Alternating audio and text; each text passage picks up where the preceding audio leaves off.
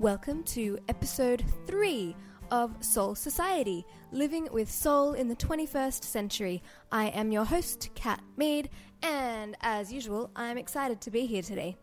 So today I'm asking the question whether the rules should be more like guidelines.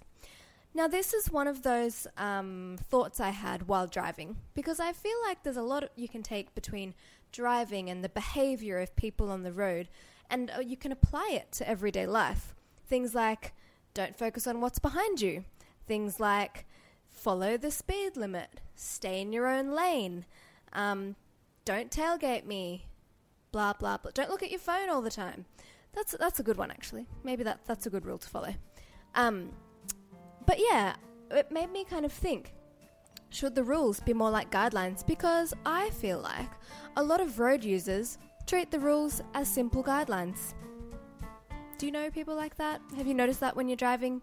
People go over double yellow lines or, I don't know, solid white lines, or they'll tailgate you, or they speed their asses off, and people just don't seem to give a shit about the rules unless they're really going to get caught when they're driving. And I think that's a very interesting phenomenon. And I wonder if that actually correlates to what's going on in people's lives. If they're really cool and willing to toe the line when they could get caught doing something wrong, or whether they're just going hell for leather, whether they're just going for it all the time anyway, or whether they are just safely staying in their little bubble and doing the things that they think they should do just because they are rules. So I'm not saying that I want to talk about breaking the law or anything like that today. I think laws are there for a reason and they should be followed. Some of them are probably stupid and don't make any sense, but they're laws, they're there. I'm not saying break the law.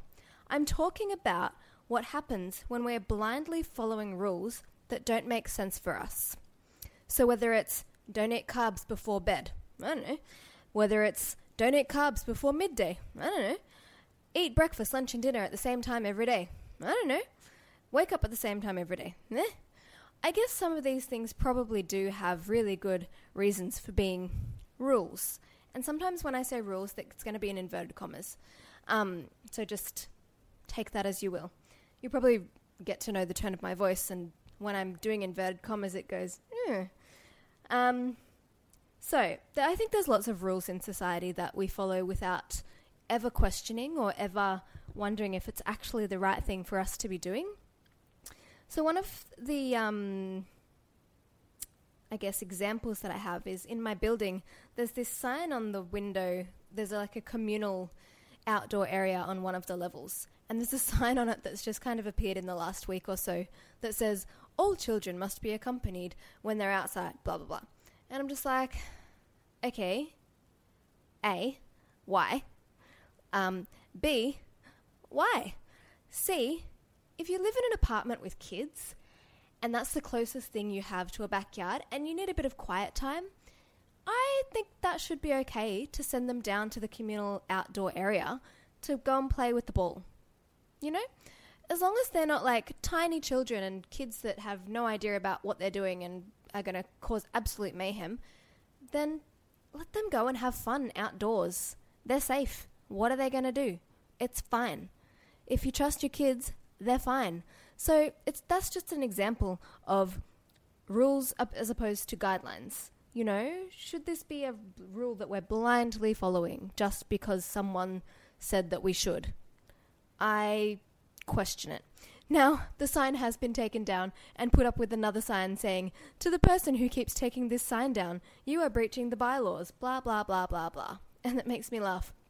I actually want to print out a picture of Nelson Muntz with him going like, ha ha, and stick it on there because I think it would be really funny. But then I'd probably be in breach of the bylaws.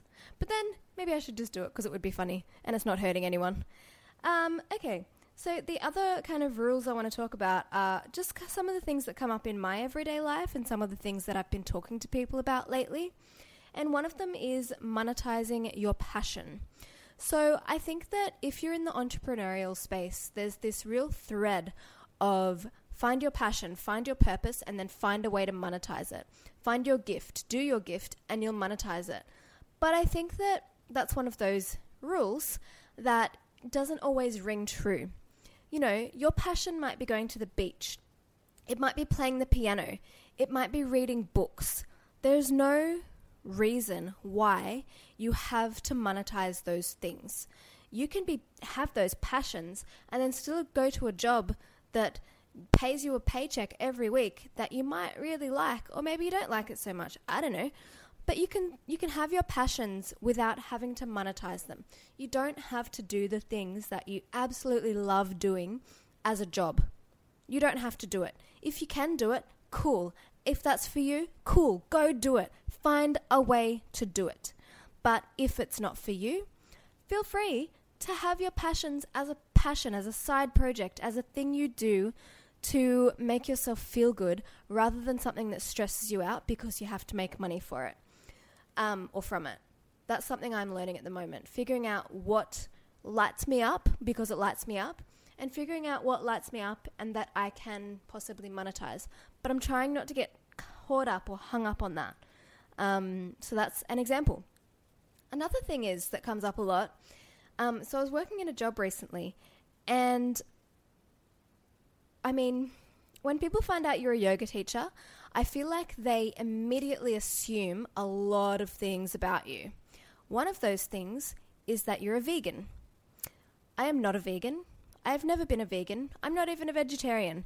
And I'm not knocking people who are or aren't. I think that's a personal preference and a personal choice. But it's not a rule that if you're a yoga teacher, you're automatically a vegan. Just because there is this little thing called ahimsa, which is non-violence, doesn't mean that you're immediately a vegan and that you don't eat meat. I eat meat. I'm a happy meat eater. I'm just going to put that out there. And if I cop flack for that, fine. I don't mind because that's me and that's my personal preference. And that doesn't mean that I am a violent person. It doesn't mean that I am what's the word? Someone who's not compassionate. Is it discompassionate? It doesn't mean I'm not a compassionate person. It just means that I choose to have the diet that I have. And if that offends you, sorry, but maybe you need to look at why that actually offends you. So that's one thing. But just because you're a yoga teacher doesn't mean you have to be a vegan. And, you know, if that statement helps one person who's thinking about becoming a yoga teacher who doesn't want to be a vegan, cool. Then that's why that needed to be there. I want to talk about self-imposed rules and restrictions. So when I say self-imposed restrictions, I'm really getting at things like diets, things like budgets, things like exercise, things like having fun, for fuck's sake. We put all of these rules on ourselves that says, okay, between 5 and 6 on a Friday night, I can go to happy hour and drink 7 bottles of wine, and that's my time when I can have fun. Cool, rules done. Go home, get hungover, wake up the next day, and you have to be serious again. No. That's a self-imposed rule, and that should be maybe more like a guideline. And if you're living your life like that, where you're only letting yourself let your hair down for half an hour or an hour on a Friday night because that's when society says you can, maybe you need to look at that. The other thing is diets. Okay, so what do I mean? No, I don't think it's wrong or bad to have rules and guidelines around what you eat, because what you eat affects how you feel and it affects your kind of day-to-day, everyday kind of thing. I know that what I eat affects my skin, so having guidelines around the amount of chocolate that I allow myself to eat, or the amount of dairy that I have, or caffeine or tea or whatever, things like that, I know that it's going to make my skin flare up. And so why would I do things that make my skin flare up and make me uncomfortable? I mean, yesterday I ate about 4 twirls, like mini twirl bars, and the sugar and dairy in that just doesn't serve me. It makes me itchy. It's really a great little gratification when I eat it, but I always regret it later. Case in point, I am sitting here with an ice pack taped to my arm because it's so itchy and I need to cool it down somehow. It's not taped, it's like a hair tie, but it's really helping actually. So, I mean, yes, have guidelines around what you eat based on how you feel. But I want you to really think about whether you've got these rules on your diet and what you eat based on how you feel, or if it's based on what society tells you should eat, and if you're doing that because of how you look or how you want to look.